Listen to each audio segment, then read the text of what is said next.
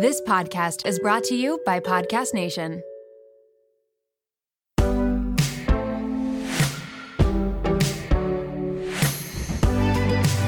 remember the hardest part was calling my grandpa, who worked at AT&T for 40 years and was like, "You're leaving that job? You're moving across the country?" And I just was like, I felt like I wasn't learning. And I felt like there was a cap on what I could do in those roles. And if I'm not learning every day, I can't be happy. I don't care if anything else. There's so many people who just want to work for money and whatever. And I'm like, I have to be obsessed with what I'm doing every day. Me too. Because you're doing it 8 to 12 hours a day. And how can you be happy, if you're miserable half of your day, basically, no matter how much money you're making? I've always kind of felt like that. Same. Welcome to The Real Reel, where we go behind the highlight reel and go into the unfiltered. I'm your host, Natalie Barbu, and let's get into it. Hello, Steven. Thanks for coming on my podcast. Thank you for having me. I'm really excited. We met through Zoom a while ago. I don't even remember who introduced us. It was through something about influencer marketing, Rella. I honestly have I don't remember clue what the conversation was. I was going to ask you if you remember. Yeah, I think it was something to do with Rella, something to do with influencer marketing. I don't fully remember, but I've been following you, obviously seen the growth of OLIPOP, and I'm a huge OLIPOP fan myself. I think I remember telling you that. Thank you. And so I was so excited when I was like, wait, I'm coming to LA. I want to meet in person. I want to have you on the podcast because I think OLIPOP is so incredible and I want to hear what you're doing at it. So cool. Yeah. I'm happy to be here. Perfect. So I always like to ask people before I get into the details about the meat of the episode, what were you doing before you were at OLIPOP? So what was your very first job? So I studied finance in college. We had a student-run hedge fund at Penn State where I went. I got into that as a sophomore and I managed the consumer sector my junior and senior year. And so I was in, a finance major, but I was deeply studying these publicly traded consumer companies. And, once you start to unpack a little bit of the CPG space, 700 brands are owned by 10 conglomerates. And that was kind of fascinating to me. And then I was way more into the consumer side of it than the financial side of it, I would say. So that kind of piqued my interest in brands and marketing and consumer psychology. And then I actually did consulting my first job out of school. And I thought I was working at Deloitte, and those jobs they work in every industry. So I was like, oh, maybe I can do consulting in consumer. And I got to the Philadelphia office for Deloitte and found out on my first day that I was the healthcare life science office, and no one told me that. And I literally got staffed on a health insurance client in Naperville, Illinois, as a 22-year-old. And I was all my friends were in New York, doing investment banking. And I was so miserable. And you don't think about it when you're in college because you're I can travel. Great. Yeah. But 6 a.m. flights every Monday, that's the worst Sunday scaries you can have. I have such a similar story. I worked at Accenture after college. I did. And I also thought, it's a consulting company because I studied engineering in school, but I didn't want to do anything really with engineering. So I was like, let me do consulting because you get exposure to different industries. It's a good job. And I was like, okay, I can do something in the marketing side of things with Accenture. They had some growth and strategy section. And I was like, oh, that's what I'll do instead. No, I got stuck testing a banking I was app. literally running the customer service call center for Blue Cross Blue Shield, Illinois, as a 22-year-old. It was crazy. Consulting seems so prestigious. It's you work at a consulting company after school. It's hard to get into. And then my role, I felt like a middle schooler could do it. It was such an easy I was position. babysitting, literally. Yeah. These call center people. I was testing an app. I was hitting buttons and reporting if something was wrong. And the thing I learned the most from consulting was how to get really good at packing. Because I was I would fly from Philly to Chicago on Mondays, and on Thursdays you could either fly back to Philly or fly anywhere else in the country for equal or lesser value. So I would that's when I started coming out to LA, and that's actually when I kind of fell in love with LA. And I would go on these, I would basically go back to Philly every other weekend. And so I was living out of a suitcase. But that's so draining and taxing. You have no, I'm working out at this Marriott every day in Yep. Naperville. And it's so not glamorous. There were glamorous projects, but for every one glamorous one, the other 10 were so brutal. Yeah. No, I was on that one project the whole time and I quit after 9 months. I was 11 months. Yeah. Very similar. So. And I just was okay, got to get into consumer. And a friend of mine from college knew I wanted to get back into consumer stuff. And he saw a job posting for a consumer investment banking role in San Francisco. And I really wanted to go to California. I wanted to get out of the bubble of the Northeast that I grew up in. And I honestly flew out there, had my final round interview at the bank. It was called Cowan and Company, a small investment bank based out of San Francisco, and got my offer while I was leaving the interview and like accepted it before my flight took off. Oh And my gosh. I literally like flew back to Philly, packed my stuff. I had a month of training in New York, but then I moved out to San Francisco, and I like loved San Francisco. I loved like the newness of it and the startup ecosystem there, but it was like a middle market investment banking shop, and like we didn't like win a lot of deals, so it was a lot of like pitching and making decks, but like not actually getting to do the deals that you want on your resume. It's just like why you do investment banking. So that I lasted 9 months, and I was like, okay, this is kind of a dead end too. And I was super into Shark Tank, honestly. And I really wanted to do something in the world of like startups and venture capital. And like 23 years old in San Francisco, it was just like the thing. I really wanted to get equity. I was like, I was in that phase of life and found this company called Circle Up that was like kind of like an angel list, like matchmaking service for investors and consumer brand startups. And I joined as employee 10. They just raised their Series A. And like, I just started meeting founders. Like was trying to onboard, founders and businesses that were raising seed or Series A rounds and wanted to meet investors. And, you started meeting people. And I was talking to 30 or 40 brands a week for 3 years. And I was at every trade show. I went to my first Expo West, like a month into the job. And I just like fell in love with it. And like everybody was there for the right reason. It was like good people, motivated not necessarily just by money, but by like actually making a difference in the world. And we ended up raising a VC fund while I was there. So I kind of went from this like, more of like an advisory role. It was like a junior investment banking role kind of into like an actual investing role. And so we were one of the first kind of seed and Series A investors focused on better for you consumer and plant-based and all that. And I kind of went on my own health journey through that as well. And I just like fell in love with that. I really fell in love with e-commerce. I really fell in love with beverage. I was kind of watching the influencer marketing world unfold as an investor. And I just like kind of got to a point 3 years in where I was like, I can only learn so much about this by being on this side of the table. And I knew all these founders, and I, like Whole Foods was always curious in who we were investing in because that would mean they'd have dollars to go spend in the retailer. So I was friends with all these buyers at different retailers. And I was like, I know all these people. Like, I bet I could be pretty impactful on the brand side. And so that was when I dove into the actual operating side. And I moved from San Francisco to LA. I went to like this food tech meal delivery startup here that was not a great experience. They burned $50 million in funding in a year and went to zero, which was wild. And then I met Ben and Dave, who were working on the first iteration of OLIPOP, had like samples in a soda stream, and they were raising money. Somebody sent me their pitch deck, and I kind of immediately knew, like, I had seen this trend unfolding of like better for you consumer products that were kind of blowing up, and no one had really done better for you soda yet. And I just was like, I grew up drinking soda, and I was like, a soda that has gut health benefits and actually tastes good and is priced under $3, I thought was something that could change the world. And I literally cold called David, and I was like, hey, like, got your pitch deck. Like, I'm an investor. I'd love to meet you. But I was really just like trying to meet them so I could work with them. And I was like, I think I'd help you raise money. And so they took a flyer on me, and I came on as like employee 1 to help with fundraising. And I never left. So it's been 5.5 years. That's amazing. And so with your previous job where you were Circle Up, it was called, where you made connections and you're, connecting founders, investors, had like the Whole Foods contact.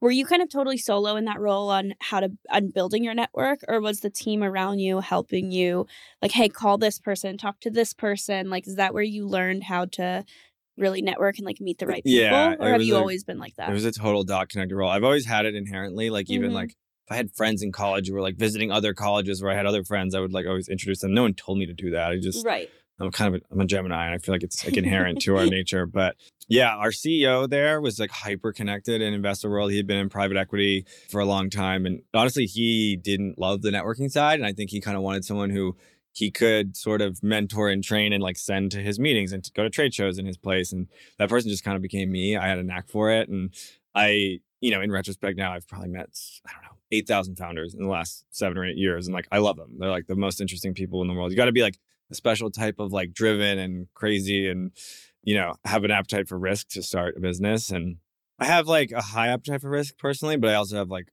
I think almost too much knowledge of how hard it is to start a consumer brand. So I'm always like, will I ever start my own? I don't know, but I think quite good at finding the good founders, connecting with them, and being helpful. And yeah, Circle Up was like a perfect place to do it because everybody wanted to meet us. You're an investor. People want to meet you. Right. And other people wanted to invest in the deals we were looking at, and the retailers wanted to know who we were investing in. So I had this like carte blanche to kind of meet anybody I wanted. Then like the bigger funds in the space wanted to be friends with us so that they could, meet the brands we were investing in so they could invest in them in the future. So I just kind of became the guy there that was like out running around and meeting with everyone. And it's funny because I was like always like afraid I'd be the forever connector and not the operator. And so being at OLIPOP, I've been able to like take all those connections and people I've met over the years and like channel them into one thing, which is OLIPOP. And actually, instead of being the one introducing the brands to the whoever, getting to be the one to actually drive the conversation and like put the partnership together or sign the celebrity or whatever it is now, or open up Sweetgreen. Like I worked on that for us as well. So it's like manifested in all sorts of different parts of our business, but it's something that no one ever told me to do. I just sort of was like, I've always been a connector of sorts. I think that's something that you can learn, but it's one of those inherent qualities I think that you have to have where you just are curious. I think it's curiosity, which is I'm quality. Very curious. Yeah, you have to be a very curious person to even like want to I left meet these those people. first 2 jobs, which again, it's consulting and investment banking. Like I remember the hardest part was calling my grandpa who like worked at AT&T for 40 years and was like, you're leaving that job? Like, what you're moving across the country? And I just was like, I felt like I wasn't learning. And I felt like there was a cap on what I could do in those roles. And if I'm not learning every day, I can't be happy. Like, I don't care if everything else, like there's so many people who just want to work for money and whatever. And I'm like, I have to be obsessed with what I'm doing every day. Me too. Because you're doing it like 8 to 12 hours a day. And like, how can you be happy, if you're miserable half of your day, basically, no matter how much money you're making? I've always kind of felt like that. Same. So. Yeah. That's why I always say, like, even when looking for friendships, relationships, like people I'm compatible with, I always say, like, I would much rather have like someone that complains all the time about everything is like my least favorite type of person, because I'm like, you can change it. Like you can like better yourself and change and move on and try something new. So it's always been like something. Their energy sucks. Yeah. Suckers. Yeah, exactly. And on the connectors point, there was like definitely good and bad connectors. I have some people in my life who like, I don't know, like lean on me as like they like as someone they always want to introduce. And like often that's great. I meet awesome people. I'm sure that's how I met you. But there's like also people who are not like always thinking about the value of the introduction they're making. And they just like, and also people, my biggest pet peeve is when people don't do the double opt-in, when they just like introduce me to someone without asking me. And like, it's the bane of my existence. And whenever anybody asks me for an intro to anyone, I always clear it with the other person every single time, no matter what. I have a handful of people who have like carte blanche and who I've given carte blanche to because I know they're introducing me to interesting people or whatever. But for the most part, I'm like, please ask. Because maybe I want the introduction, but not for a month or something, just because my schedule is crazy or whatever. No. And that's... I wish I could teach everybody that. I made a TikTok on that. I was like, let's talk about email etiquette. And that was one of the things, because so many people will just send me an email and they're like, hey, Natalie, wanted to introduce you to this person. And I'm like, who is this? Yeah, like, I have no idea who this is. It's crazy to me when people do that. It's like such a red flag. Yeah, no, I totally agree. Let's talk about styling hair, because it is a whole production, especially when you are battling frizz. And take it from me, I live in Miami, Florida. It is about to be summer. I really know frizz, but honestly, I would rather be doing something else, like booking a spontaneous vacation to St. Bart's or rewatching the Eras tour for like the 3rd time. You know, the important stuff. But who actually has time for frizz? Introducing Ouai's new anti-frizz cream. It is like a superhero for your hair. It provides immediate frizz control that lasts up to 72 hours. I actually brought it on a trip with me and my friend borrowed it and she purchased it right then and there because it was that good. So how does this fit into my hair routine? It is the best thing I could have done for my hair. I am all about saving time, and the anti-frizz cream does just that. Plus, the Sydney-inspired North Bondi scent is so amazing. You can thank bergamot, Italian lemon violet, and more.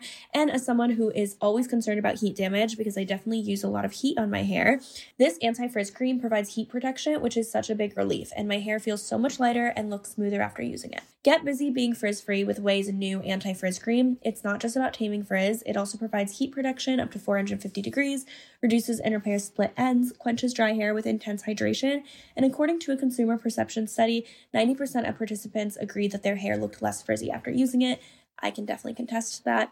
And while you're at it, check out Ouai's other bestsellers like the leave-in conditioner, which I also use, detox shampoo, fragrances, hair oils, and hair gloss. They're all essential for achieving that salon-worthy look at home. So you can frizz-free up your schedule with Ouai. Go to THEOUAI.com and enter promo code REALREAL for 15% off any product.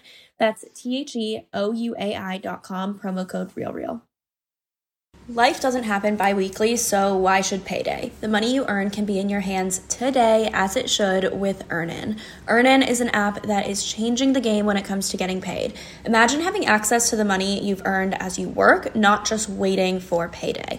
With Earnin, you can access up to $100 per day or up to $750 per pay period. Just download the Earnin app and verify your paycheck. Then access up to $100 a day as you work and leave an optional tip.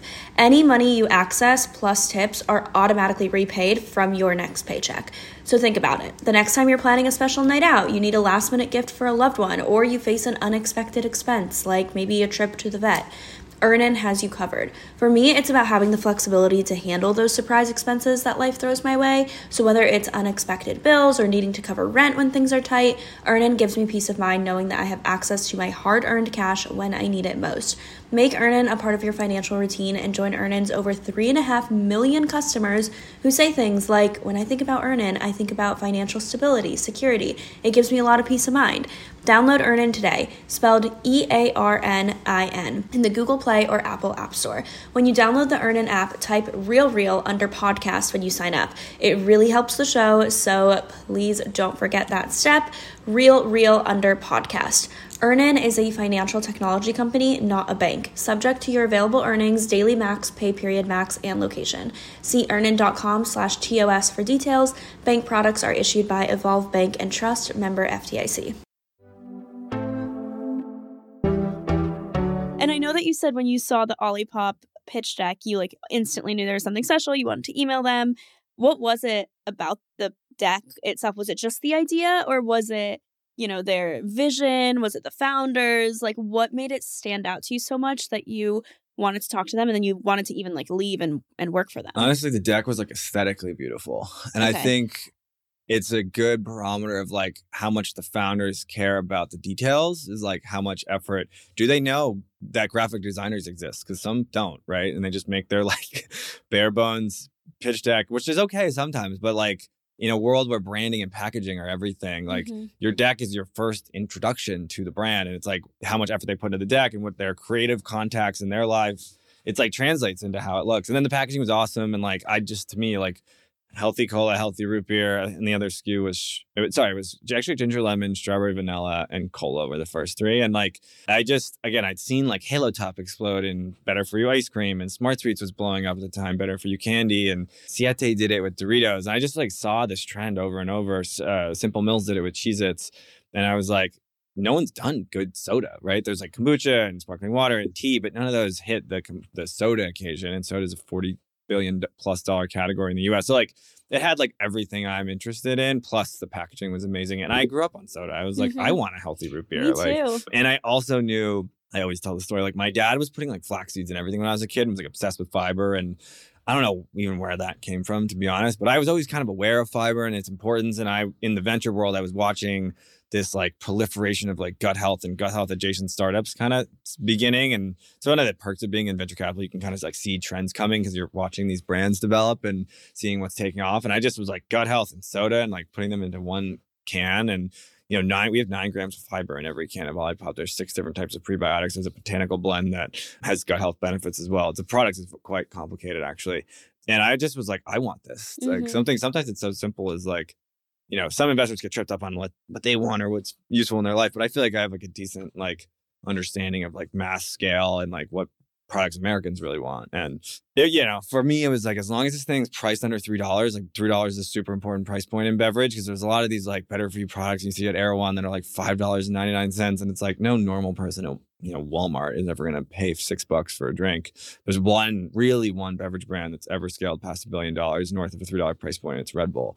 And so I knew that as well. And when they told me OLIPOP's not organic, as an example, for a reason, right? If it was an organic product, the ingredients we use would be $5, and then you're not helping the soda drinkers who need it. Right. You're just selling to wealthy moms at Whole Foods. And so everything that when I talked to Ben and David about their vision of it and what they're trying to do and how they were trying to really help people who need it was exactly what I was kind of motivated around too. So it's kind of a perfect.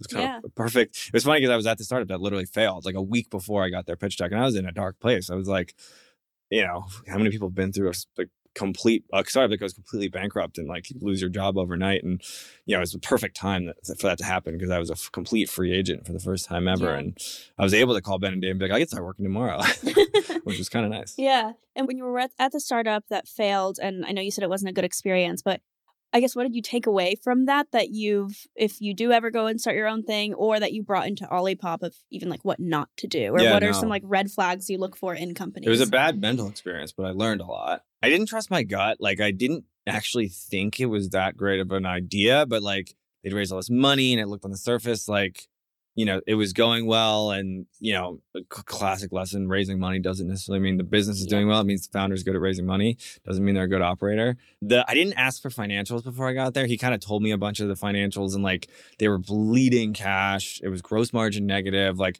all this stuff that I know in retrospect is like, how did you not ask that? But I just like wanted to be in LA and I wanted to be at a startup, and the comp they paid me was good at the time. So, and the culture there was horrible. I figured out within like 2 weeks that people were miserable. Founder was a very independently wealthy guy. He had no ability to manage people, and they were just like throwing money at problems and covering things up. And like culture is so important. And our culture at OLIPOP is like world class, incredible. We've gotten great employee retention. We do $250 a month per person for like health and wellness and mental health and like all the little things. Like value, culture is not what people write on the walls in the office. That's all lip service. Like, how do you show up for people? How do you, treat people? How do you ask for things? How do you manage? How do you manage up? How do you manage down? Like all those little things. And like the company I was at was just like, oh shit, Joe. Like the culture was so bad. And, I didn't ask those questions. I didn't do the right reference checks going into it. But I learned a ton. And I feel like it's informed a lot of how I bring myself to the table at OLIPOP. Obviously being on like the founding team, I've had a big part in our culture. And, I take it really seriously. And I think almost everyone on the leadership team at OLIPOP has actually come from a bad culture and like realized that no matter how well the company's doing or whatever, like if the culture's bad, it's not worth it. And I think we've had all these people that have defected from bad cultures and we're specifically looking for a good culture and found OLIPOP. And it's like pretty special because we're all like really obsessed with each other. It's kind of cool. I agree. At Rella, that's one of the things that it is like the number one priority is making sure that everyone that works with us, which we have a really small team, so it's easy for us to have good culture, I think, with a small team, but that's the foundation is the first like 10 people. But like making sure that we are, like you said, actually showing up for them and like caring about them as human beings, because just saying like, hey, here are our values, communication is key, and be honest and transparent, like unless you actually put that into action and you care about them and care about their lives and their well-being, it doesn't matter like what you say at all. So that's always been like a big important thing. And even though we're small, I think that's one of the things we're like most proud of is our first engineer just left because he's starting his own thing. So like, and he had actually left prior in like earlier in the earlier days of Rella, because when we had like no money, so we really couldn't pay anyone that much money.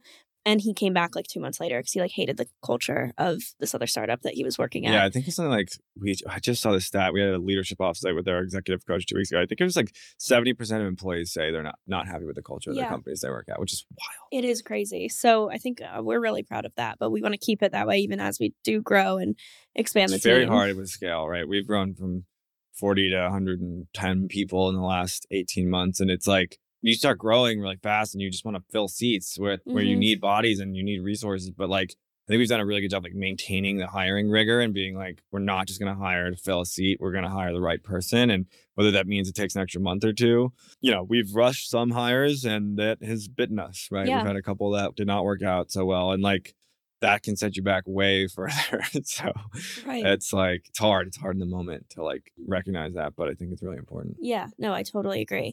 And when you got to OLIPOP, you were the first employee. So they took a first outside of like the two founders, right? So what made you stand out to them? I guess like if anyone's listening and they want to work at a startup and they want to, get hired, was it just a normal job application, or were you, when you contacted them, it was like, hey, it was nothing. It samples in a soda stream. It like was 2 months from launching, but they needed money. I mean, they were raising money, and I knew that, and I thought I could help because I knew how to tell that story. I knew exactly what they were doing, and I knew the spiel. And like I obviously hadn't raised money at that point, but I'd been on the investor side for 3 years, and I knew the spiel, and I knew who the right seed investors were, and like I mean, to be completely transparent, I was like, it was contingent on us raising money, was me coming on board. But I had just met the founders of RX Bar, and they had just sold to Kellogg's for $600 million.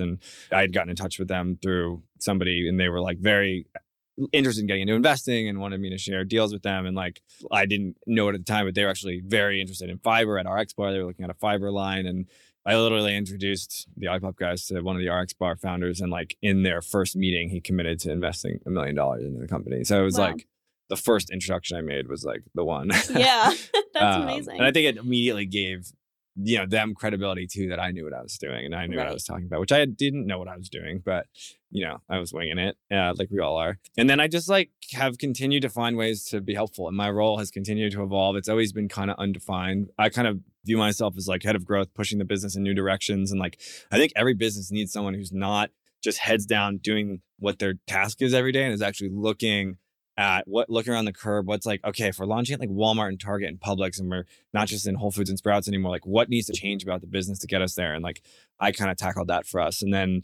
as TikTok was exploding during COVID, it was like, okay, what's our strategy? How are we going to get on TikTok? And like, I just made an account and started messing around, and like took 6 months to really figure it out. But someone had to do that, right? And then it was like, okay, we want to get into the world of celebrity and music. Like, how does that work? And I'm fortunate where I have all these contacts and relationships at other brands or at the talent agencies or whatever who've done this stuff before. And every time we want to figure something out, I just go and like talk to everyone I can and like distill down what's important and what's not. And we've been fortunate where we've been able to like raise the amounts of money, and the business has grown to allow me to test new things. And like we can throw $20,000-$30,000 at something to test and see if it works, which again, not every brand can do that, but I think you have to continue testing and iterating, because there's so many businesses, especially in food and beverage, that like can kind of like get their way to 30 to 50 million in revenue just by selling in your obvious channels of like Whole Foods and Sprouts and Erewhon. But you have to evolve the business past that to really grow and really reach scale in middle America. And I think we've done a really good job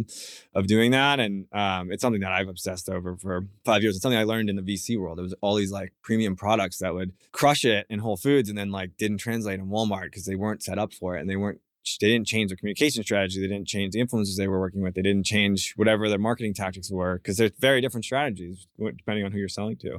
Yeah. And so I think we've done a good job of like evolving the business, and we have to do it all again this year. We're about to launch in a bunch of convenience store chains, and that's a whole nother animal. And we've got to do a whole bunch of other stuff to make that work. So that's what kind of this year is about for us.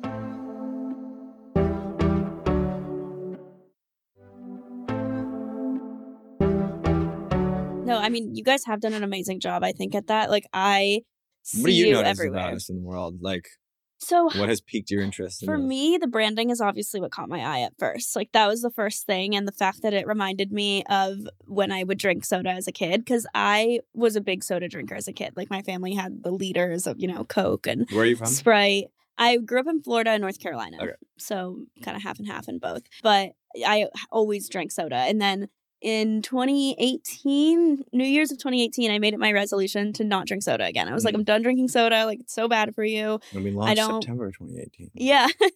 I didn't find you guys until maybe like 2022. We only sold in California for the first year and a half. Okay, yeah. So 2022 would make sense for when I found you guys for 2021. But yeah, I stopped drinking soda, but I missed it still. So I would drink sparkling water, and I never tried a soda stream just because I didn't really think I would like mixing my own flavors together, because I don't want just like strawberry soda, like I want like it to taste like Coke. Yeah. And so I found you guys. It said like vintage cola, and I was very skeptical. I was like, okay, it's healthy. Like, how good can this actually be?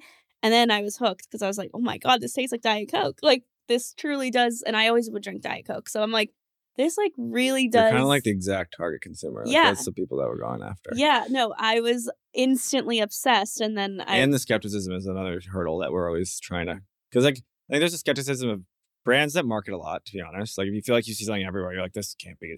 It's all paid for, whatever. Yeah. Influencers aren't to be trusted, whatever. Which I don't believe at all. But and then the second component is just like, historically, low sugar drinks do not taste as good as full sugar drinks. I'm not saying our product is going to replace same taste profile as Coca-Cola with 40 grams of sugar in it and fake sweeteners, but I think it's pretty darn close. I think it's the closest thing out there. Super close. Our grape is like, I think, way better than any super fake grape Yeah. soda out in the market. So I think we have some flavors that are actually better because they taste more real. Mhm. And as American palates have changed and, people are getting away from that super fake stuff with the artificial colors and flavors in it. Like, I don't know, we're kind of perfectly positioned. Like our grape soda our great classic grape has like real Concord grape juice in it and Mhm. lime. And like people can taste that Mhm. it actually tastes real and doesn't taste like a synthetic grape. Yeah. No, I mean, now, like, if I ever have a sip of a Diet Coke or a Coke, it's like I don't even like it that much anymore because I'm used to now literally only drinking you guys or just like a sparkling water. Like, I don't like the super sugary drinks anymore. Have you had our cream soda? No, I've had your root beer and your Dr. Pepper. I know The they're cream called. is crazy. Okay. It's really good. I'll have to try. It's And then not the in Whole strawberry. Foods, so it's like harder to find, but it's at Target. I think it's at Walmart now. I think I saw you guys at Whole Foods first. Walmart has like almost the most flavors of anyone. Whole Foods has everything except for cream. Okay. For whatever reason. Yeah, I think I saw you guys in Whole Foods first. I'm not exactly sure. And I'm not sure if I saw you like through social media or if I just went to the grocery store and saw you. I don't really remember. But I knew I was like hooked instantly. So now I get like everyone on it. And I'm like always buying it and like talking about it. We have very high word of mouth. People love to share and talk about it. And obviously I had been involved in so many brands before, and I just have never seen something like this where like the number one comment we get on social is like, I tell all my friends about this. Yeah. Or like everyone has somebody in their life who's trying to get off soda. It's like usually a relative, a mom and dad, an aunt, uncle. And we're like a solution. And it's this highly shareable thing that's like, oh, my mom's been drinking like Dr. Pepper my whole life and she's got cavities and she's, obese or whatever. And like there's this product that actually is kind of a solution. So yeah, people, and everyone has a soda story. I've noticed like everyone has some soda. Like I grew up drinking. I'd play mini golf with my grandpa in the summer and we'd get birch beer after. That was like my go-to. I mean, nowadays my mom is way more into health. Like we don't have soda in the house anymore. We have like OLIPOP, for example, or like sparkling water and stuff. But growing up, we would just have soda like for dinner, for any. It's crazy, right? Yeah. And like now, I mean, we don't have that. But I mean, some people are every now and then I meet people that like surprise me that like still drink like a full sugar Coke a day. And I'm like, it's like healthy people that live in LA, but it's like their vice. And I'm like, holy smokes, that's like. You're not even supposed to have more than like 30 grams of sugar a day, and like one can of Coke's got 44 grams, I think. And like if you're drinking some people are drinking 2 or 3 of those a day. It's like holy smokes. Yeah, I know some people that drink like multiple Mountain Dews in a day. Like that's like, I don't know. And I think Mountain Dew is the worst one. I think when it comes to like sugar. Depends what you're measuring, but they're all pretty bad. Yeah, Mountain Dew is very, very high. Yeah, so I know someone that's doing that. No, but that's how I found you guys, and. I know that you said that, the way that you market it towards different types of people, you have to have different strategies. How did you start, though, with growth? Like, I'm assuming you didn't have the highest budget at first if you just raised, like a pre-seed or seed round at first. So what was your initial, We've never had that high budgets. I think people are always surprised when they look at our financials. Like, our percentage of spend marketing sales is like half the industry's norm, to be honest. Yeah. So how do you do it on a budget? Like what was the first thing you tested? What was the first thing that worked? How long did you stick to it? I get this question a lot, and from like smaller brands that are trying to figure it out. Like we've had some like quasi lucky things happen at OLIPOP. Like we didn't sell a can outside of California for the first year and a half. So we like really got to know our customer. We wanted to know what they liked, what they didn't like. Are they going to pick something up that says soda? We used to call it a sparkling tonic on the can, which was really confusing to people. We realized we had to change that. And then end of 2019, we raised our Series A. I was needling to launch e-commerce. So we set up a website. We literally flipped it on like Feb 2020 and then COVID hits. And like, we were ready for that. And it was kind of the best thing that ever happened to us because it forced us to honestly go out and figure out how to do paid social, digital marketing, podcast advertising, influencer marketing. And like everyone was cooped up. Everyone was shopping online. It was a perfect time to dive into those things.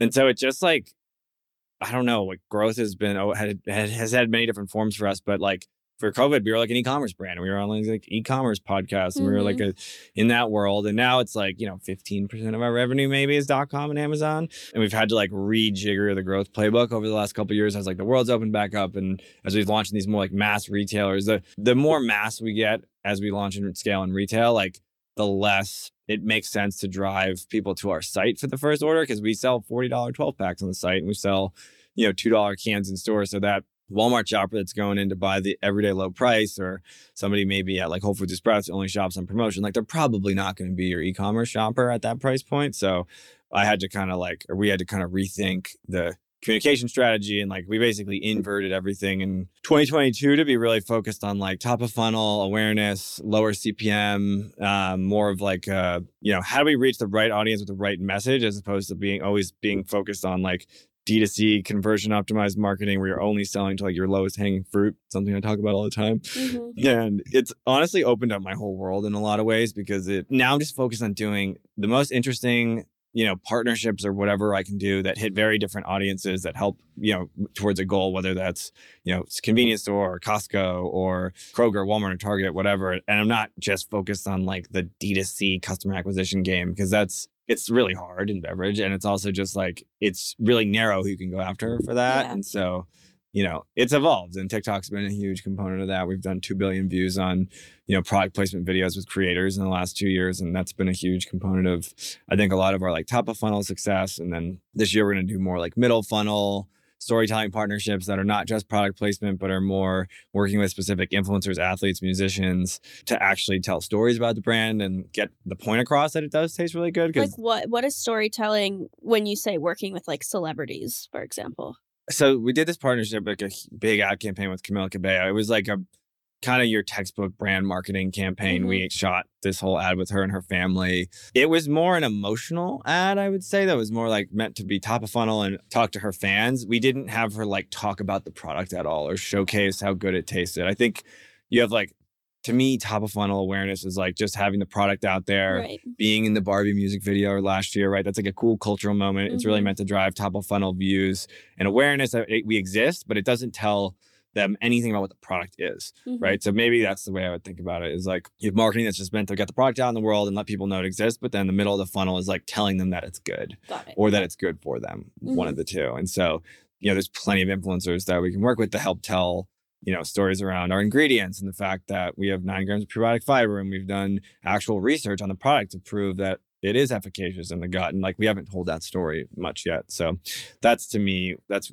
what like storytelling means. Same thing with like athletes, right? You can do like product placement with an athlete where they're walking into the, locker room before the game and they're holding a can. That's just like cool cultural awareness. But if you actually get someone in a video talking, like we worked with Shannon Johnson, you know who she is? Her husband's in the NFL. Mm-hmm. Ju and Chan is their TikTok. She's amazing. And we had them do like blindfolded taste test of the products on TikTok where it was like drinking and guessing what it was. And that's much more storytelling than just like product placement. Right. Okay. And like, what was the first thing that you guys did that you were like, oh, this works. Let's double down on it. Was it influencer marketing? Was it just organic content? Was it digital ads? Like, what was the thing that worked? I think the first? like light bulb moment was our first month of doing like a real influencer campaign during COVID. And it was like the very traditional, like 3 to 5 frames, discount codes, swipe up, buy now. And like, I think the first one that really blew my mind was like this account. She's actually based in LA. It's called Trader Joe's List. It's an account. Oh, I follow it, I think. Yeah, Natasha. Yeah. She like, we weren't even in Trader Joe's. We've never been in Trader Joe's, but she just has this like crazy converting audience. And like, I didn't know this world existed. Like we got introduced to this agency and they, onboarded us and they were like, we'll do a test, like 25K, whatever, like 10 creators, something like that. And she did like, I think it was like 10 grand in sales from her story post about us. And we're not in Trader Joe's. It's just like posting about it. And I remember seeing it come in on Shopify and I was like, holy shit. Like it was the most sales we'd ever done in a day at that point. And then we did a podcast ad right around the same time. It was right before the 2020 election. And it was on Pod Save America. It's a big kind of center left political podcast. And we got really lucky. They called us like a day before. They're like, we had an ad open up in our ad, thing tomorrow. We can't tell you who the guest is, but it's a huge guest. And it was Joe Biden. And it was like a month before the election and we got like an ad read in this episode and the host went way off script and they like, gave this really passionate, like one guy's like a big Diet Coke guy. And he was like, I've never tasted anything that could get me off Diet Coke until I found OLIPOP, like amazing testimonial. And that did like 50K in sales. And that was a singular ad read. Yeah. One like 2-minute ad read. That's crazy. It was crazy. I mean, it was nuts. It was like the best testimonial ever. I wish we could have like clipped it and cut it down and used it in our own ads. But yeah, so like when I saw some of that stuff happen, and like there was some element of luck there, to be honest, but you start seeing these direct results and you're like, oh snap, like this can really work. Yeah. But then it like started not working. Like within 9 months, I would say, when the world was starting to open back up again and people weren't just cooped up at home, like we ran some of the same podcasts, we ran some of the same influencers, and it just didn't hit the same. And so, that's why we've had to kind of keep evolving the thing because like stuff that works now like might not work in a year, and you have to like, I don't know what's going to happen with TikTok, right? A lot of people are saying TikTok's getting diluted with TikTok Shop. Like what's going to happen there is a new. Are you on TikTok Shop? Is OLIPOP? I think we are. We've had like some issue with like how to handle like the taxes across state lines on there. So I don't know. We're kind of on there. Okay. We're not pushing it super hard, but I don't know. I feel like a lot of the comments I see from people just broadly are that like every third video on TikTok is an ad now and they're trying to sell you something. And I think people don't want to be sold to. That's part of my whole strategy with this product placement stuff is like, I just want people to know exist and think we're cool. I don't want to like, bash them over the head with a sales pitch at every turn because I think people just get sick of that. And I think we have a product that sells itself. Like people, totally, yeah. Our customers do some of the selling for us. So it's like getting them over the hump and letting people know that we exist and getting people to try it for the first time. That's kind of my goal. But we've got such good word of mouth. I think with ads, the best way to do it is having the consumer feel like they found you themselves, even if it was an ad or like on social. Like there's something that I use Armor Colostrum. Do you know what that is? You've probably seen ads for it. Been blasted by more ads from them than anyone else in the last 6 months. I see ads for them everywhere. I've like tried to I actually got connected to someone on their team and we couldn't find time to talk or whatever. And I was like, what's going on over there? Yeah, I want to interview the founder. She lives much money. She lives in Miami, and I think I'm going to interview her. So I'm I know excited. The newsletters are running ads in because we've run. I feel like I've bought every type of media you can buy almost at this point. I know what things cost and what they should cost, and they're on every newsletter we've ever worked with. I see them. Yeah, I'm sure they're doing a ton of podcast ads. I don't listen to that many podcasts, but so I've been using them, and I used them. Even before I got blasted with all these ads, my mom has been using it for like 2 years or something. So a long time. But I just started using them like maybe a year ago or last year. It is the only thing that has helped like clear my skin and like make my hair grow. Like I have tried so much. After I got off birth control, my hormones went crazy. And that was like the only thing that helped. And so I have told everyone about it because I have been really open about like my skin journey and like hair and all of this stuff like on my social media that people have noticed. They're like, oh, your skin looks a lot clearer now, or like, what are you doing? And I'm like so excited to be telling people about this product. So I've never gotten paid from them, never worked with them in an ad sense, but because I'm almost surprised they haven't reached out. Like we're constantly perusing. No. We're like constantly perusing social for people. And even when creators or whoever, managers, whatever, reach out saying XYZ loves OLIPOP, they love to work with you. I'm like, have they ever posted it? Like, do you have any analytics? Because if you show me a story that had like really good engagement of you posting OLIPOP, I'm like, great, let's do something. Yeah, no, I posted something and it got like so many clicks and conversions with sales because I like linked it to an affiliate for Armor. So like I know it sold a lot, and so I'm hopefully gonna work with them one day. What do you do your affiliate through? LTK? LTK. There's Amazon. We're gonna sign up for LTK. Yeah, I do LTK mainly just because it's easier to have everything in one place. Affiliate's such a weird world, but but I like it doesn't feel like a sale because it's like they know that I've been talking about my skin. They know that this is something I'm excited about. So if I even did an ad for them, that's exactly how I would sound. And like, I think it would do better because people would think it's like a friend recommending it. Like when similarly, when I talk about OLIPOP, it's like, oh my God, I swore off soda for so long. I used to love soda. And now I found this. Now I can have my little treat at night. It's relatable. It's understandable. Yeah. I mean, that podcast ad was like the best performing one we've ever had. But then like, we did Dak Shepard, who's also like a known Diet Coke drinker. And like, he just read the exact talking points I gave him and didn't go off script at all. He was like recording it for whatever reason in that episode alone without his co-host. And we had done an onboarding call with the co-host. And I was super excited about it. And it just didn't perform. And it was also like where they slot you in the episode. Like the pod save when we were early, the Dax when we were late in the episode. So just like, there's so much variability in that stuff. And that's why you got to, be able to stomach the losses to hope to find the wins. And is your role coming up with these strategies and has it evolved? I mean, now that you guys have 110 people, I'm sure you delegate also like, okay, you do this, but like, what's your role right now? Is it overarching strategy or are you still very much in the weeds? It's a good question. It's kind of ever evolving. It was used to just like be kind of me, and then we had a social gal and a couple creatives, and I was managing all of this paid stuff, influencer podcasts, all through agencies. Honestly, I believe in agencies for this stuff.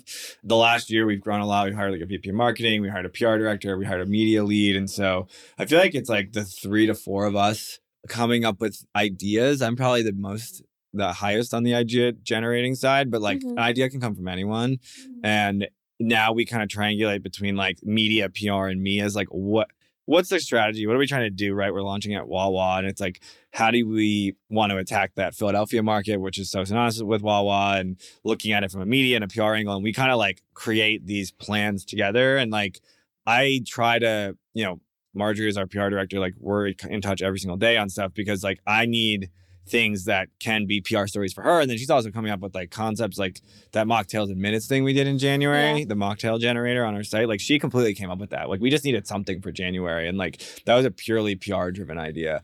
And then I layered in influencers to help amplify that. But it kind of goes like an idea can come from anyone. And then I'm kind of the one usually in charge of like, especially if it's like an external partner that we're doing a deal with, like there's the negotiating, there's the lawyers, there's the pricing, there's the deliverables. And so I tend to kind of manage that. And then we've got like, once a deal is signed or about to be signed, we bring in like project managers and creatives to like execute it and bring it to life. Yeah. And how quickly do you come up with these ideas and when they get executed? Like mocktail in minutes, when was that an idea? So that was the craziest one we've ever done. That idea was like November 15th and it went live January 3rd. Okay, so quick. That one was crazy. That's not normal. Like 3 months you need usually at least to put together a good campaign and make sure, especially if like we're doing billboards and stuff now, like those just need time, like for the creative to be created, the billboards to be bought and signed up for.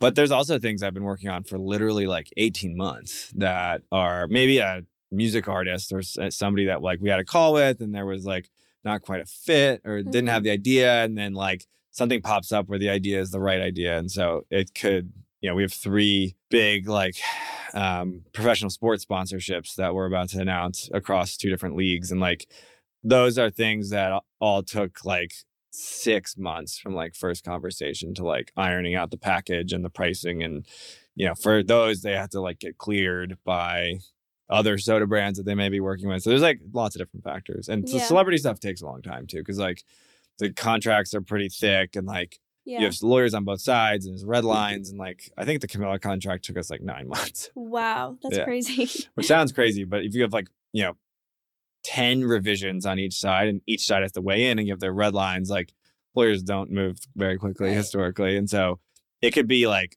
a month and that's just like 2 sets of red lines going back and forth. So it sounds crazy. And then I remember people always telling me that. And then once we went through it, I was like, okay, I guess I get it. Yeah. Why did you choose Camila Cabello to work with? Like what made her stand out to you guys that you wanted to work with her? So again, I was just trying to figure out that world.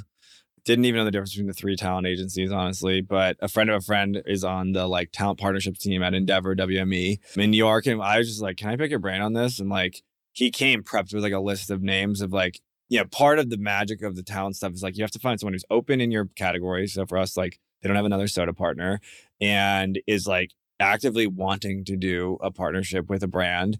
In our case, it was like open to better for you, knowing that we're not going to pay what Pepsi's going to pay her was important. At the time she was dating Shawn Mendes, who had just done a big water sponsorship with Flow Water. And she had the same thing as you and I, grew up on soda and has had some like health issues in her family caused by it and was like very motivated around what we were trying to do. And she got like paparazzi photographed at Erewhon drinking it. So that was kind of serendipitous. And she's also not... Was that a coincidence or was that like I've never known the answer to calling that. the paparazzi? It was something. I don't know. But it was after our first conversation, but before we had a good deal in place. So you didn't call the paparazzi I on didn't. them. If anything, her team would have called it to like show us that she was drinking in public. But she's also not inundated with a ton of brand deals. That's like almost the most important thing to me because there's like, name anyone you could think of who's got like 12 brand deals at any given time. And like it dilutes the value of the right next now, one. Sophia Richie, I'm seeing her everywhere. She's think about the Kardashians. And so many everything. brand deals. good for them. Like, I love her. Alex Earl but is, a deal so a day many. kind of the status. And like, power to him. But I want something where we can create something unique and special and tell a story that hasn't been told before. And she really at the time was working with like L'Oreal and Victoria's Secret. And that was kind of the 2. And she hadn't done anything in consumer products. So, and her team was great. There's like so many factors that go into it. Like I can usually tell within 15 minutes of an intro call if like the talent matters, but the people around them are the people you're going to be working with. And like, if they're not good people, then a deal, like it's not feasible in my opinion. Right. Like the people around them have to be good. Her agent's great. Her managers are great. Like even her whole glam team was great. We just shut down a produce section at a Walmart to film our first video with her team. And like, that was a whole undertaking. They were great during that. So yeah, the stars aligned. It was a lot of work. Like, she's a megastar. So there's obviously, hurdles you have to climb that you wouldn't have to with, we have a country artist we're going on tour with this year. We'll announce that in like a month. And he's like big, but he's not, household name superstar global yet. And like, I can just tell the back and forth is going to be much faster and candidly less expensive. So we're trying to do more of those like mid-tier partnerships this year than, one huge one. Because you also can hit a lot more audiences and niche audiences by doing more partnerships. So Yeah. And what does your day-to-day look like right now as the head of growth? I know it's obviously evolved a lot, but what's kind of your agenda on an average day, let's say? I have so much context switching every day. It's like insane to kind of think through, but I've always been very involved in our fundraising, right? So we've raised over 9 figures of capital. I do a lot of our investor relations. That's like kind of, we have over 100 investors. So on any given day, like at least one of them wants to talk about something. So that's a component of it. And then, this like, overarching marketing strategy, where we're going, what are we trying to do to get there? This particular time of year, I don't know when this podcast is going to come out, but we're talking here in the middle of February, like is insanely busy because we're getting all these partnerships in place that are going to be activated throughout kind of quarters 2 through 4. And, we have 3 professional sports teams, 2 country artists, this Wawa campaign that's coming.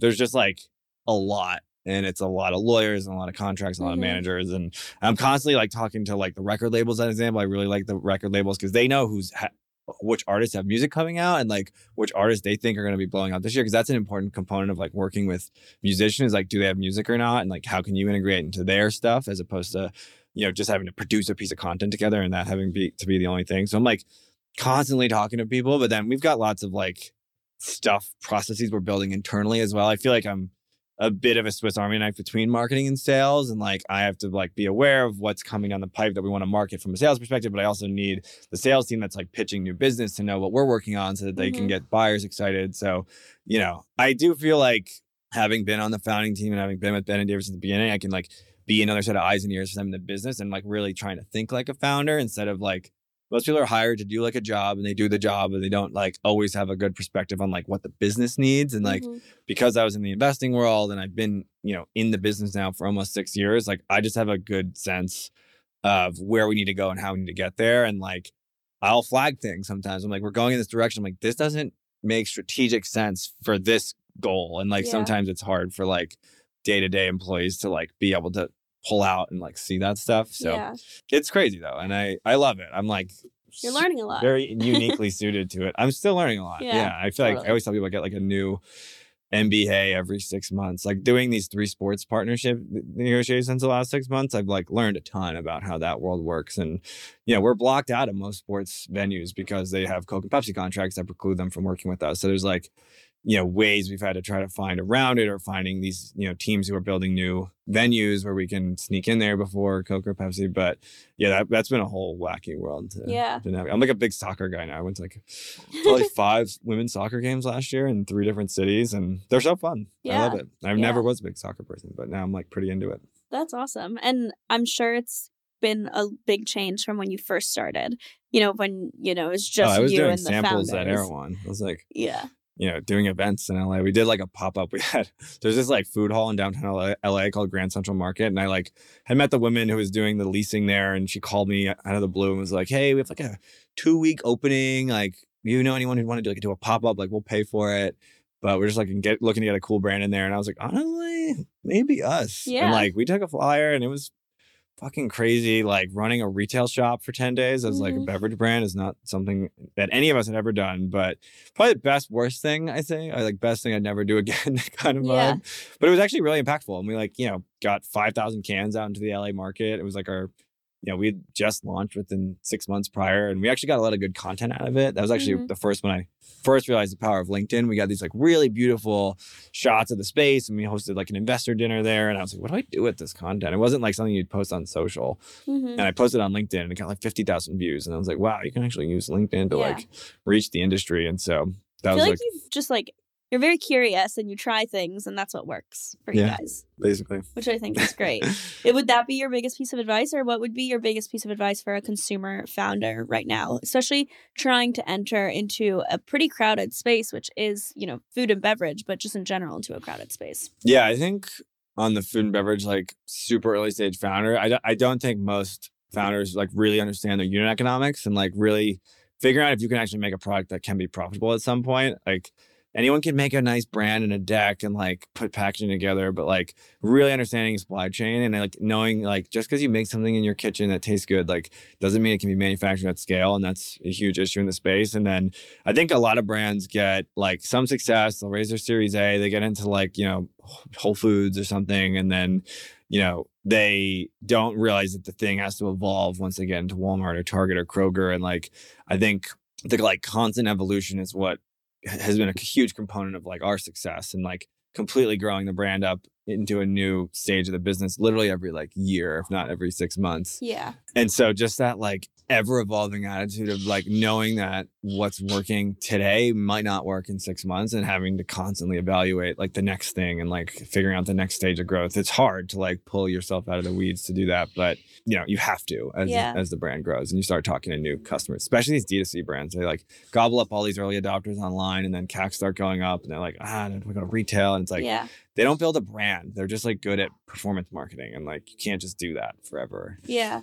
No, I think you guys are killing it. And I also think you are doing such a great job at the way that you're evolving, like you were mentioning. Because I think a lot of people think Whole Foods, Erewhon, that's the end all be all. And that's honestly like the beginning, I think. That's not majority of the United scratching States. The surface. Yeah. Like I think so many people forget. We did a giveaway with Cheez-It and Dunkin' last year. And people were like, whoa, like better for you brands partnering. And it's like some brands are like, I don't want to work with that unhealthy brand. And we're like, we're a soda. We need to partner with these. Like, these are where we're going. This is like, I want Cheez-It customers drinking OLIPOP. We had to call it like another like iconic snack brand the other day. And I was like, this would be so cool if we could pull this out. They're like one of the top, you know, salty snack brands in the convenience channel. And they like kill it on TikTok. And I'm like, they're like, do you like, you know, we're not like a health product. And I was like, that's the point. Like that, I want to do unexpected things like that. And like the industry all moves in like one direction together. Like, if people like, I don't know, people see something interesting and then everyone like starts shooting photography like that or doing partnerships like that. And like, I try to always stay like 6 months ahead of like, okay, everyone's going to do this. What's the OLIPOP thing? And we have like one idea we're working on this year. It's like way out of the box. We'd be the first consumer brand to ever do this thing. And it's kind of crazy. And we have this like weird, unique situation where we can pull off something that would cost like $30 million for way less than that. Yeah. And it's one of those that like could be a complete flop, but it could like go viral and like be a really cool moment for us. And like, I'm always looking at opportunities that like no one can copy. It's like something I try to think about a lot because we've had a handful of brands come in. I was about to say there's a lot of I've noticed some, so there's been a proliferation of better for you soda brands. Yeah, but that means you're doing something unique and interesting when people and more people want it. Yeah. You know, and you need to build a category. You need multiple brands in there. Hopefully that all tastes good. You know, we are doing the work from a science and research perspective that, you know, 99.8% of consumer brands don't do. And we're proud of that, but we'd like to set a new industry standard around how people actually, you know, do research on their products and the claims they're making. Yeah. So. Yeah. Well, I mean, I love hearing about what you guys are doing, how you guys have evolved. And it's cool to hear from someone who's employee number one, who I think probably you've attributed to a lot of the growth, I'm going to say, and all of your ideas. And I think this was a really great episode, especially because I love the brand so much. I'm a big advocate for the brand. We should work together. I'm here.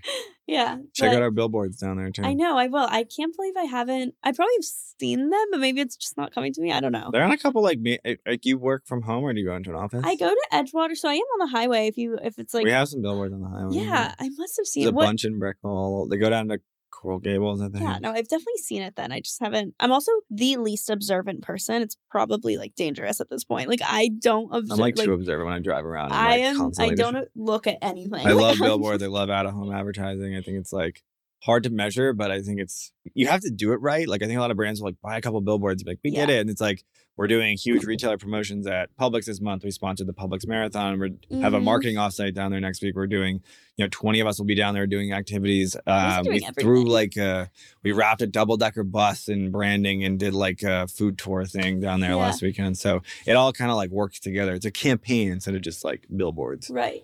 Right. Well, I love it. Thank you so much, Stephen, for coming on my podcast. Where can they find you and where can they buy OLIPOP? OLIPOP is in 30,000 stores across the country, including Whole Foods, Walmart, Target, Kroger, Wegmans, Erewhon, Sprouts, Publix, H-E-B, soon to be in Wawa next month. And then LinkedIn, Stephen Vigilante. Instagram, Stephen Parker, my middle name. Perfect. You guys should sell it like a Papa John's or like I desperately want to do a fast food partnership. Yeah, or like Subway, because those two places specifically are like core memories for me as a kid when I would drink Coke. Like it was like if I have a Papa John's slice of pizza, I need Coke. Yeah. If I have a sub from Subway, I need a Coke. Yeah, Subway would be like there are like some where that's like changing the world, right? If you're in a Subway or McDonald's, but we don't have fountain soda yet, so that's partially the reason it's hard to sell on that channel. And then Coke generally, from what I understand, sells those fountain soda drinks like at a loss, so the retailers can make a lot of money on them, and it's sort of like a marketing play, and we just can't do that yet. Yeah. So like we're in Sweet Green, we do really well in there. Yeah. In some of these accounts that do more grab and go, we can play in, but most of the fast food chains are all fountain. So hopefully we'll have fountain at some point in the near future. I would kill for an OLIPOP fountain soda. I think it'd be the best thing ever. Yeah, it would be. Well, thank you so much. This was great. You're welcome. Thanks for listening to this week's episode of The Real Real. I hope that you enjoyed, and don't forget to rate, review, follow, or subscribe on your favorite podcast app. You can follow me personally on Instagram at Natalie Barbu and the podcast at The Real Real Podcast. I'll see you next Monday.